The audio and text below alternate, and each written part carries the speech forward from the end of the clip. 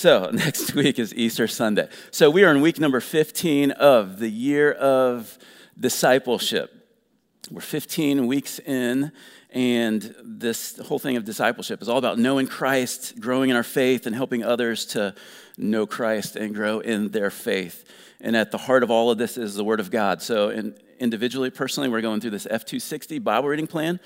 I want to encourage you to participate with us. If you're not on that journey with us, go to friendshipwire.com, look for that Year of Discipleship tab. You'll find all the info there, or grab a reading plan over at Next Steps. So at the heart of it, this Bible reading plan we're going through together. On Sundays, we're in this sermon series, this 52-week series in the Word, made up of 8 kind of sub-series. So we're in this series called Against All Odds. And this series is all about God's people, Israel, coming in to take possession of the promised land. And the odds are against them, but God is with them. And God has given them and promised them the victory. So last week, Jake brought us into the book of Judges, and Jake did a great job last week taking us in there. So we went from the book of Joshua into Judges, and we see this cycle. This is we saw Samson last week, who was one of the judges, but there's this important cycle that we see, and Jake mentioned it last week, but I remember in Bible college, I remember in this class, and had this old Yoda-like professor, and he was walking us through the book of Judges, and he drew this kind of cycle, this, let me think how this goes. Okay, so it's the cycle, right? Is that right? Am I going the right way for you? No, this way? All right, sorry. So this cycle where it was Israel sinned against the Lord, and then they suffered. They went through this suffering, and then they cried out to the Lord, and the Lord rescued them. And he typically would raise up or send this judge, this man or this woman, in the case of Deborah, who would come and deliver them and rescue them and lead them into, prosperity again, only to see the cycle repeat, where they would sin and suffer and cry out to God and be rescued. And over, as you go through the book of Judges, you see the cycle. And that's a pretty familiar cycle, right? That's kind of the way our lives work. We sin and we suffer for it, but then hopefully we cry out to the Lord quickly and repent, and he comes to our rescue.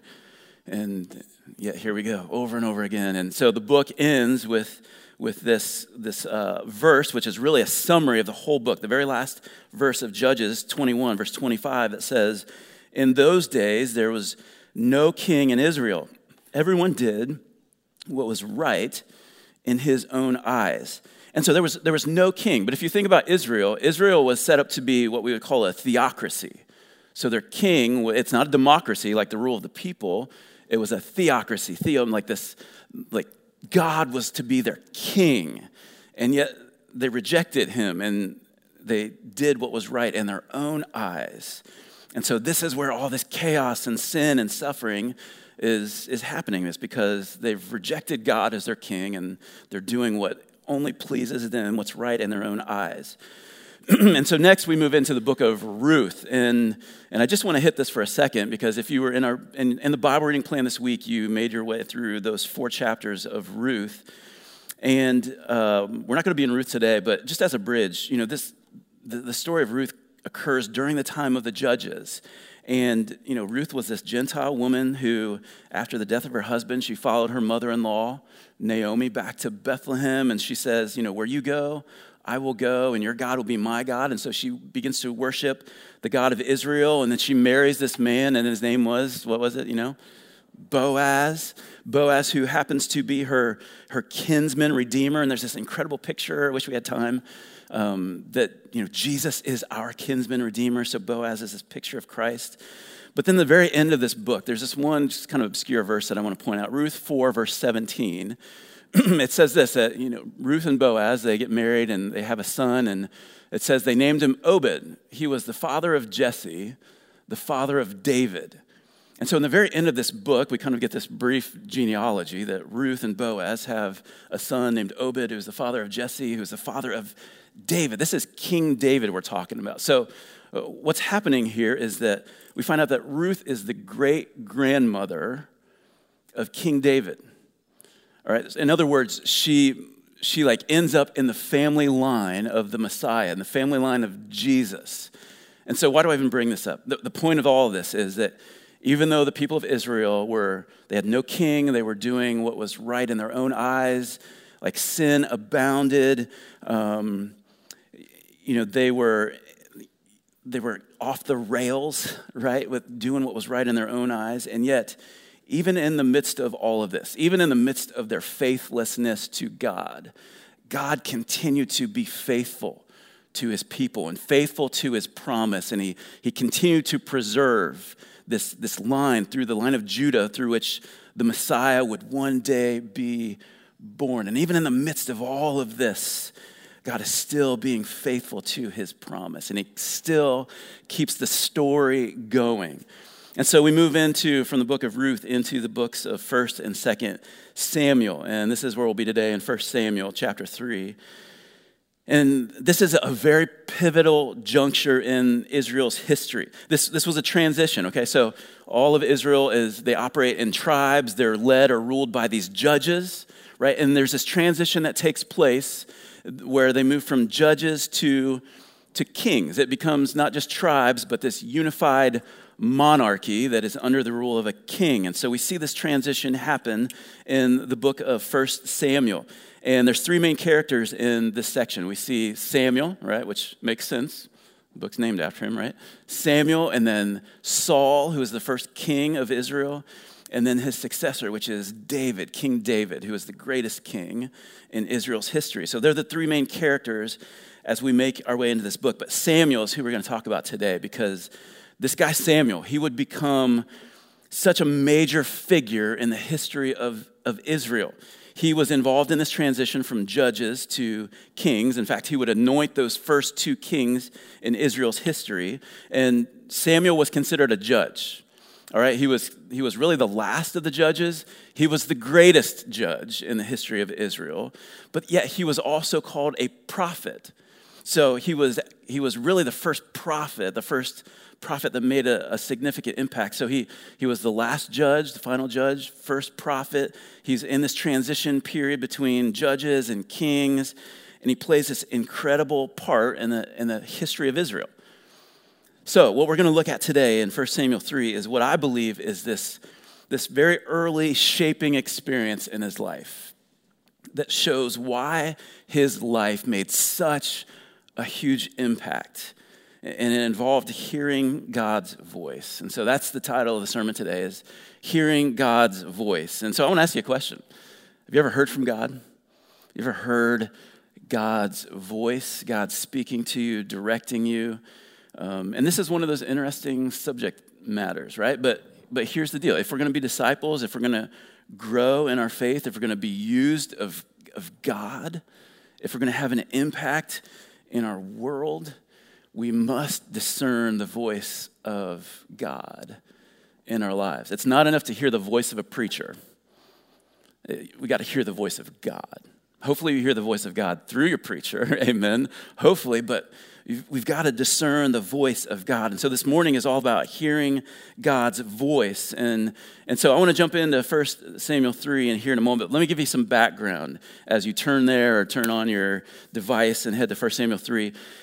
The book of 1 Samuel starts out with this woman named Hannah in 1 Samuel 1, and she is childless, but she is praying hard for a child. She wants a son, and she's at the house of the Lord praying so intensely that Eli, the priest, thinks she's this crazy drunk woman. You know what I'm saying? Like, have you ever prayed or wanted something that badly? She wanted this son, and she even made this vow to God. She said, Lord, if you will give me a son, I'll give him back to you.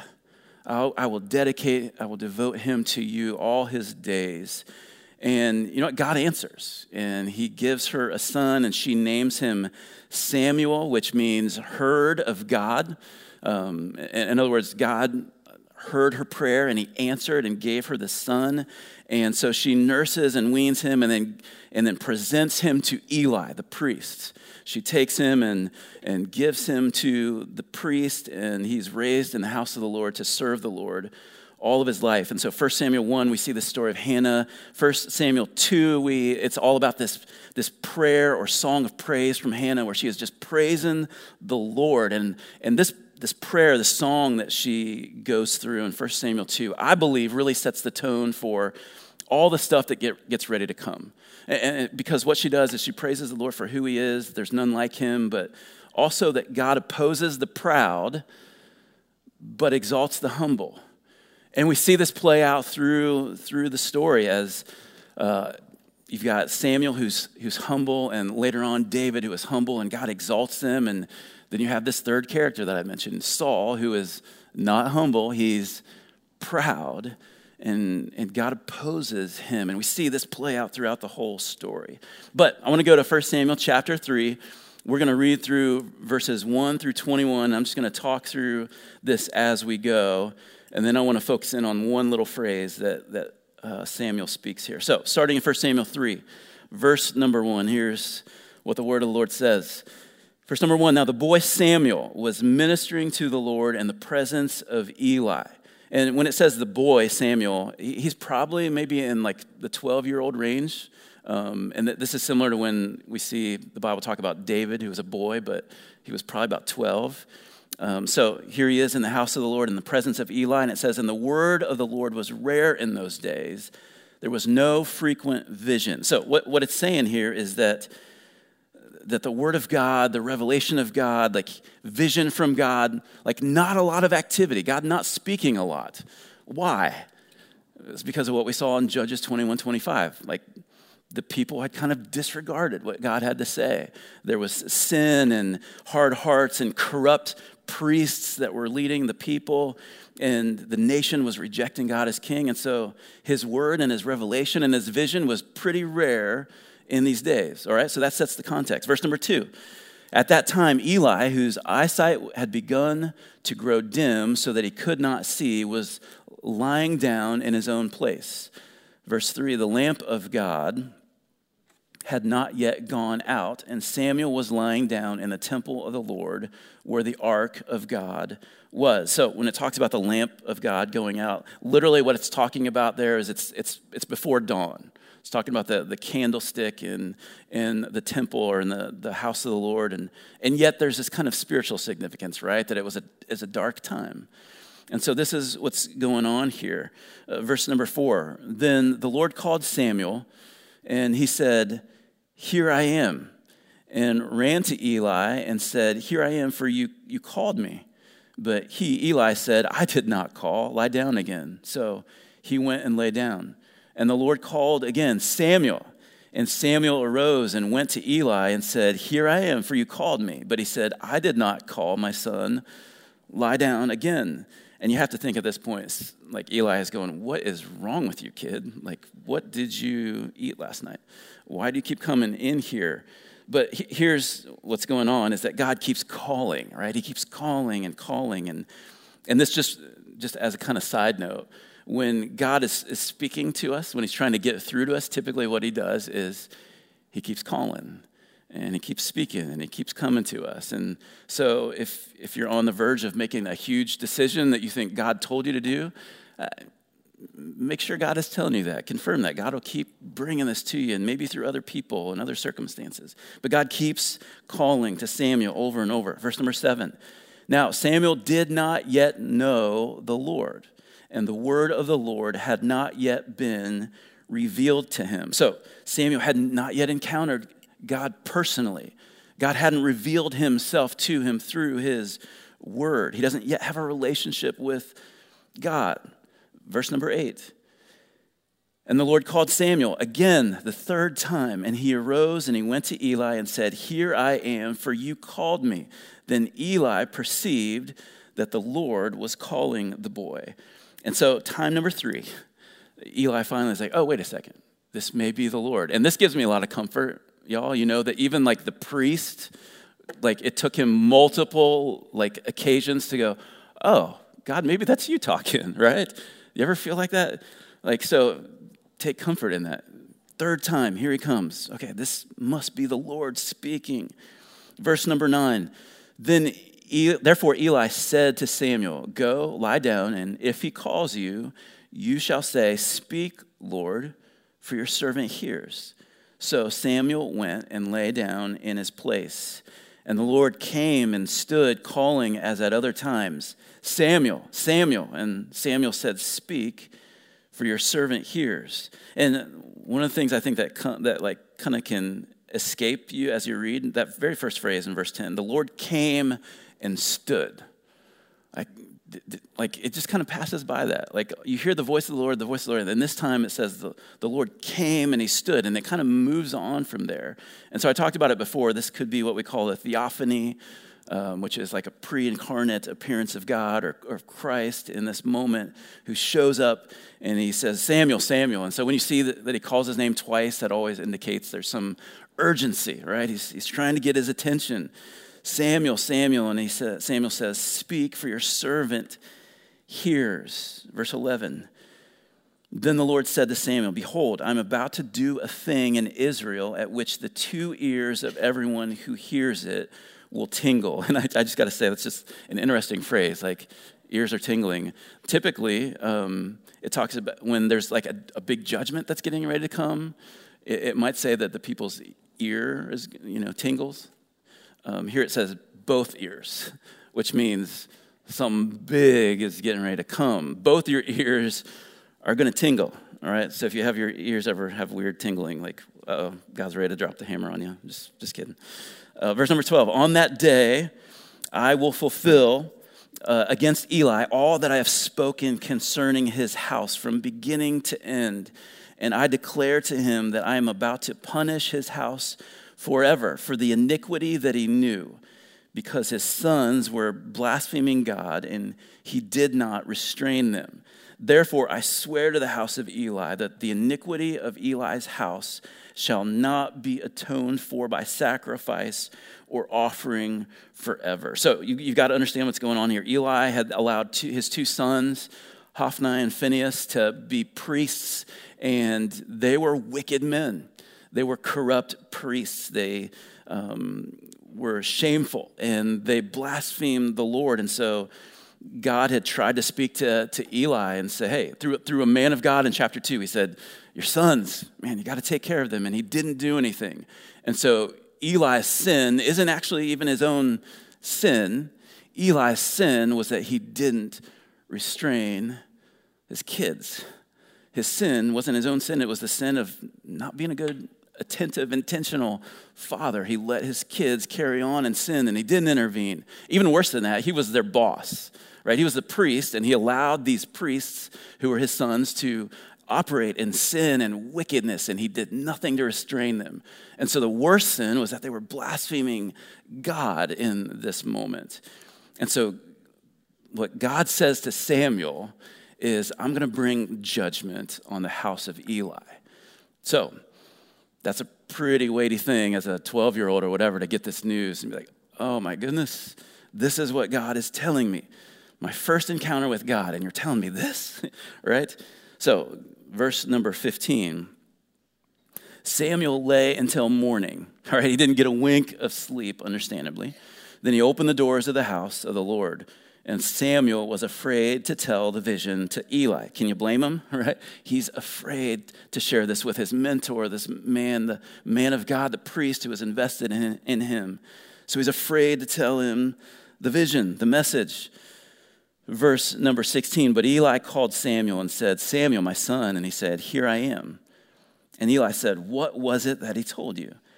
Do not hide it from me. May God do so to you and more also if you hide anything from me of all that he told you.' So Samuel told him everything and hid nothing from him. And he said, 'It is the Lord.' Eli said, 'It is the Lord. Let him do what seems good to him.'" And so, Samuel was going to become this incredible man of faith. And here was like this first step in that journey where he had to take this step of faith. And although he was nervous and afraid, he stepped out and said, "Okay, I'm going to tell him the truth. I'm going to tell him the whole truth and nothing but the truth." And so he steps out in faith. And Eli says, "If that's what the Lord says, then I'll accept that." Verse number 19, kind of finishes out this story. It says, Samuel grew, and the Lord was with him and let none of his words fall to the ground. Verse number 20. And from all Israel, from Dan to Beersheba, knew that Samuel was established as a prophet of the Lord. And the Lord appeared again at Shiloh, for the Lord revealed himself to Samuel at Shiloh by the word of the Lord. And so in the very end of the story, we see that the Lord was with Samuel. He grew. He let none of Samuel's words fall to the ground. In other words, he established him as a prophet. Here was one of the marks of a prophet, was that everything that you spoke, every prophecy that you said was 100% accurate. All right, that was the test. If everything you said came true, you were a prophet of God. But if not, then you were a false prophet. And so God established Samuel. He blessed him. He was with him, and he used him in an incredible way. And he goes on to tell the story through the books 1st and 2nd Samuel. But what I want to do for just a couple minutes is I just want to focus in on one phrase that I think speaks to the heart of Samuel, that speaks to the heart of hearing God's voice. And the phrase was this, verse number 10, he said, "Speak, for your servant hears." Speak, for your servant hears. And I just want to break that down in like 3 parts, all right? So the first part is this, speak. He says, speak, for your servant hears. So when Samuel says to the Lord, speak, it's not like the statement of permission. All right, it's not like with your kids where you're like, okay, speak. You can talk now, right? It's not Samuel saying, okay, God, I give you permission to talk now. No, this was a statement of attention. What he was saying was that he was listening. He said, I have a heart that is ready to hear. God, I am listening to you. He had a heart that was ready to hear. I'm listening. And we see this played out throughout the life of Samuel as you go on. Like, he continues to have this heart because he was devoted to prayer. Like, when there was things that frustrated him, he would talk to God and say, God, I want to hear what you have to say about this. There's an episode, we won't look at it here, but 1 Samuel 8, where Samuel, he puts his sons into the place of judges, and kind of like Eli, they're not necessarily on that level, but they're not cutting it. And the people come to Samuel and say, Samuel, your sons are not doing a good job. We want a king. And Samuel is displeased, the scripture says. That means he was ticked off, right? He was not happy. And the very first thing it says that he does, he prayed to the Lord. He went to God. He said, God, I want to hear what you have to say. I have a ready heart. I'm ready to hear. I'm listening. I want to know what you have to say. Later on in 1 Samuel 15, God puts Saul in the place of king, and Saul he starts out well, but he flames out. He does not follow the Lord. And in 1 Samuel 15, it's clear that God is like, I do not want Saul to be leading my people anymore. And so he comes and he tells Samuel, and Samuel again is so angry and fired up. It says that he stayed up all night praying to the Lord before he confronted Saul the next day. Why do I bring that up? Because the pattern of Samuel's life was, God, I'm ready to hear. I'm listening. I have a heart to hear what you have to say. Speak. I'm paying attention. And so you want to hear from God? Here's what we learn from Samuel, is you have to have a heart that is ready to hear, that says, God, I'm listening to whatever you have to say to me. So he says, speak.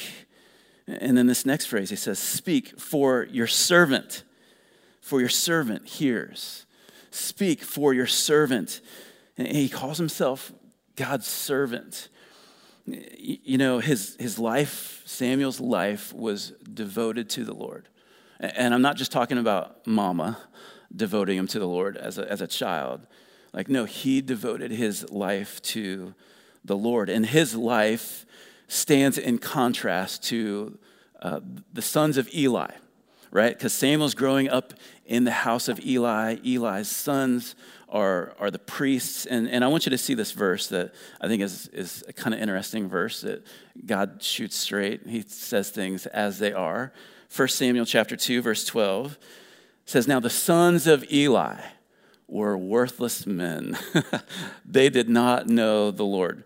Have you ever, I know you're human, so there's times you're like, man, that guy is worthless. And that's an arrogant, sinful statement. But God can say that because he created them, right? And he's like, these guys are, not because they didn't know the Lord. It's because these were men that were representing the Lord in the place of priests, and they were sinning, and they were they had no regard for the Lord. But the truth was they didn't know the Lord. But they were worthless men. Contrast this with what the scriptures say. We just read in 1 Samuel chapter 3, verse 7, what we saw about Samuel. It says, "Now Samuel did not yet know the Lord, and the word of the Lord had not yet been revealed to him. But as soon as it was revealed to him, as soon as he heard from the Lord, he said, 'Speak, for your servant hears.'" He was devoted to the Lord. He said, "I'm your servant." He had a heart that belonged to the Lord. He said, "I'm yours. I'm your servant. I'm paying attention. I'm focused. Speak, because I am your servant. I am yours." And then this last phrase that he says, "Speak, for your servant," what? Your servant hears. Your servant hears. And I want to bring us back. That word "hear" is an important word. We've looked at it before. If you all remember Deuteronomy chapter 6, verse 4, it's what we call the Shema. It's because that first word is that word Shema, which is hear. Hear, O Israel, the Lord our God, the Lord is one. You remember this? This was that daily prayer that the Jewish people would recite 3 times a day. The Lord our God, the Lord is one. And so you shall love the Lord with all your heart, soul, mind, strength. This was this prayer that they prayed every day. And it was called the Shema, hear, which wasn't just the idea of open your ears. That word Shema, hear, had this idea of listen and obey. Hear so as to obey. It was 2 sides of the same coin. It wasn't like, "Oh, I hear you." It was like, "No, I hear you, and I'm going to obey what you have to say." And so Samuel, he said, "Speak, for your servant hears." In other words, I have a heart that is ready to obey. He said, "God, I'm paying attention. I'm focused in. I am yours, and I'm listening. I will obey everything that you have to say." And we see this in the life of Samuel, that he was marked by his obedience to God. Later on in his life, that episode that I talked about in 1 Samuel 15, where he's coming to Saul and he's saying, "Nope, you're not the guy anymore. God is displeased with you. You are not cutting it. God is going to rip the kingdom from you." And in this whole scene, Saul, who is very proud and arrogant at this point, he basically says, "Well, I've done what God told me. I took the Amalekites and I captured the people and I took all the spoils and I sacrificed it to God. But that wasn't what God called him to do. God said, I want you to do everything to destruction, not to sacrifice all the stuff." And he goes on and says this incredible verse, 1 Samuel 15, verse 22. This is one of the memory verses for this week, one you ought to memorize. As Samuel is confronting Saul, he says this, "Has the Lord as great delight in burnt offerings and sacrifices as in obeying the voice of the Lord? Behold, to obey is" what? "Is better than sacrifice, and to listen than the fat of rams." In other words, what he's saying here is, I don't care what you say you've done for God. You haven't obeyed him fully. You've only obeyed him partially. Obedience is better than sacrifice. Obedience comes first and last and always. The thing that pleases God is not your sacrifices, it's your obedience that comes out of a heart that says, "God, I will obey anything and everything that you have to say. To obey is better than sacrifice. Martin Luther, the old reformer, he used to say this: I'd rather be obedient than able to work miracles. Why? It's because the thing that pleases God is our obedience, our heart that says, God, I will do whatever you say. I love you, I'm devoted to you, I'm yours, and I'm going to obey you. And so Samuel, he says these words, speak, for your servant hears. I'm listening, I'm yours, and I will obey. There's another phrase that captures his heart that he says over and over to both the Lord and to Eli. Did you catch it? 3 words. Did you hear it? What was it? Anybody? Here I am. Right? He said it over and over and over. Here I am. Here I am. Eli, here I am. Shut up, go to sleep. Here I am. Here I am. The Lord calls. I'm here. I'm available. I'm listening. I'm yours. I'm willing to obey you. And you've heard me say this before. I love those 3 words. Those are 3 powerful words that say, God, I'm here. I'm listening. And Samuel was in good company because we heard these words before. We heard them from Abraham, and we heard them from Jacob, and we heard them from Moses at the burning bush, right? We hear them from Isaiah in Isaiah chapter 6 when Isaiah says, here I am, send me, Lord. We hear it in the New Testament. Acts chapter 9, Ananias. You may not remember Ananias. He was a disciple in Damascus when Saul, who was this persecutor of the church, was on his way to Damascus, and the Lord intervenes and blinds him. And then he calls this disciple in Damascus named Ananias. He calls him in a vision. And Ananias, guess what he says? What do you think he says? Here I am. And God says, I have a mission for you. I want you to go and find this man Saul. And I'm gonna take the blindness and I'm gonna remove the scales from his eyes. I want to help him to see who I am. And I'm gonna use him as a light to the Gentiles. And all of that happened. The church was birthed and grew and expanded because of the mission and the missionary work of Paul. And it was all because of a guy named Ananias said to the Lord, what? Here I am. Speak, Lord, for your servant hears. I'm listening. I'm yours, and I will obey. Here I am. So here's the question for us today. How do we hear God's voice today? How do we hear God's voice today? And again, this is important for us to talk about. So for just a couple minutes, let's talk about it. How does God speak to us? He speaks to us primarily through his word, his revealed word. He also speaks through creation. Psalm 19, Romans 1 says that we're without excuse, that his creation speaks to his handiwork and to his glory. He speaks through creation. He speaks through his Holy Spirit. We see in the New Testament, he speaks through godly people. He speaks through circumstances, but all of these things that he speaks to us through, they're always in harmony with his word. They're always in agreement with his word, and if they're not, then it's not from God. And I want to read a quote to you it's a pretty long quote, but I think it's helpful and super practical about hearing the voice of God. It's from commentator David Guzik. He says this: but this hearing from God is an uncertain business, right? It's kind of tricky because it's easy to go, well, God told me so-and-so, or I heard this from God. And so it's kind of an uncertain business. And so he says, because it is uncertain, there are 3 things to keep in mind. First, we must always judge what we think God may be telling us by what he has certainly told us in his word, the Bible.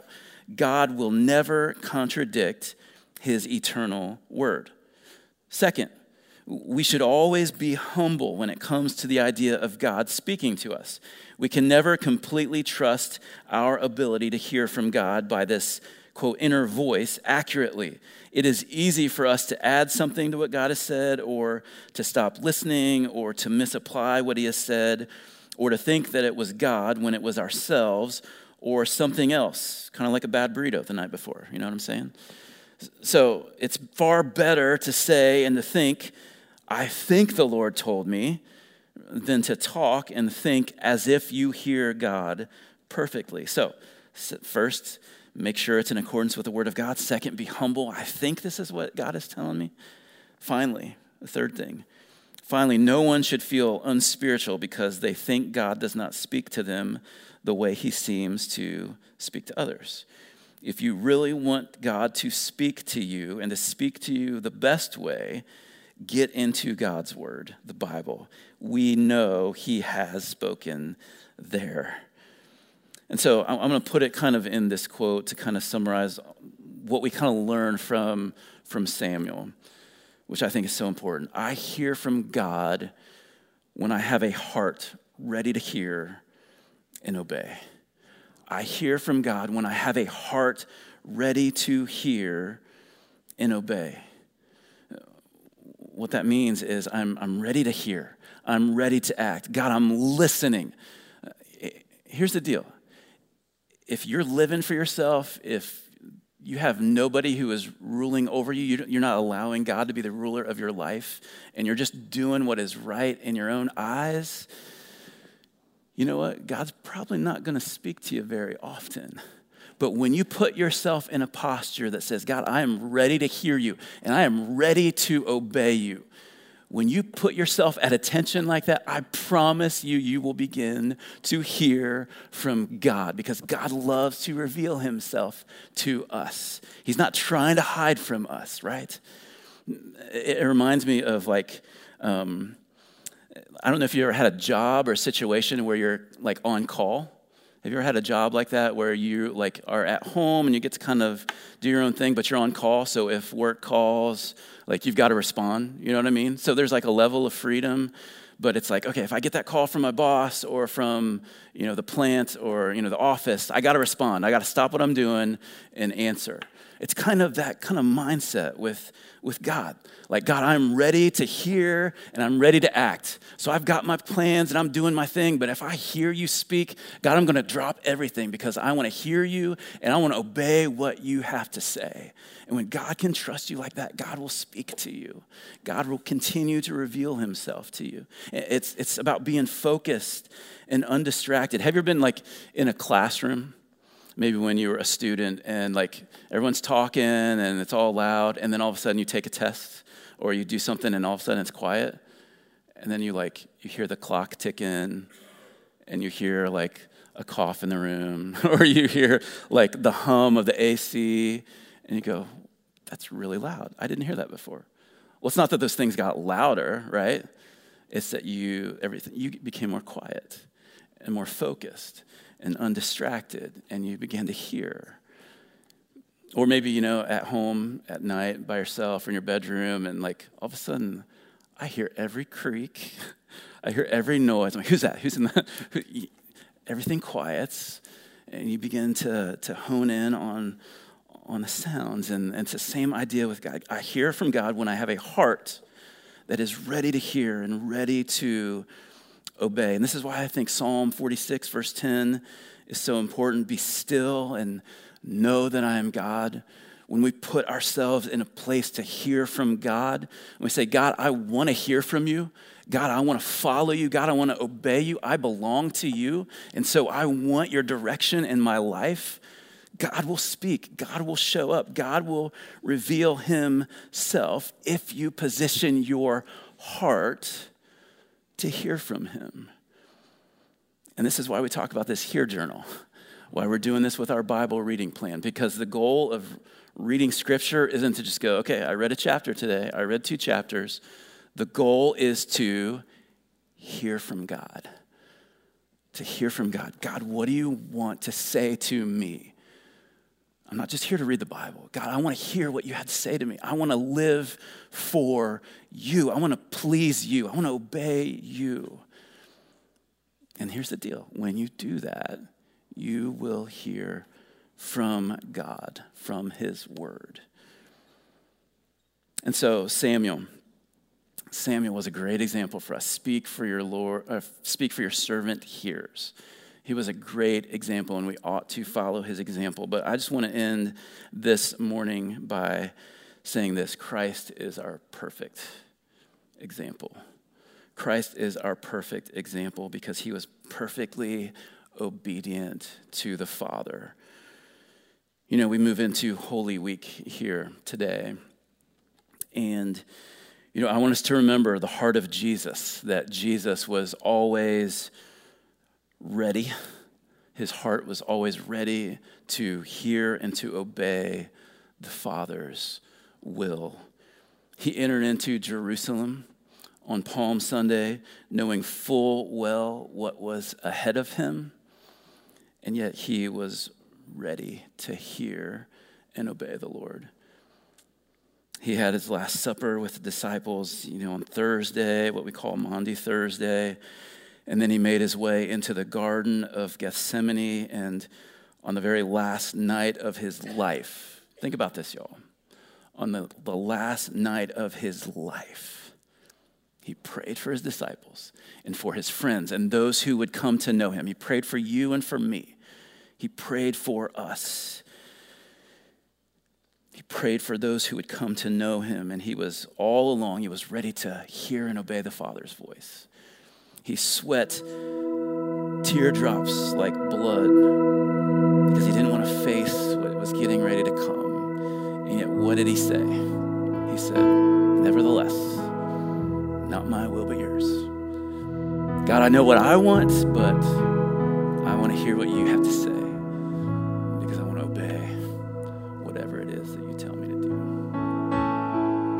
And he was perfectly obedient to his Father to the end. Philippians 2:8, it says that Jesus, being found in human form, he humbled himself by becoming obedient to the point of death, even death on a cross.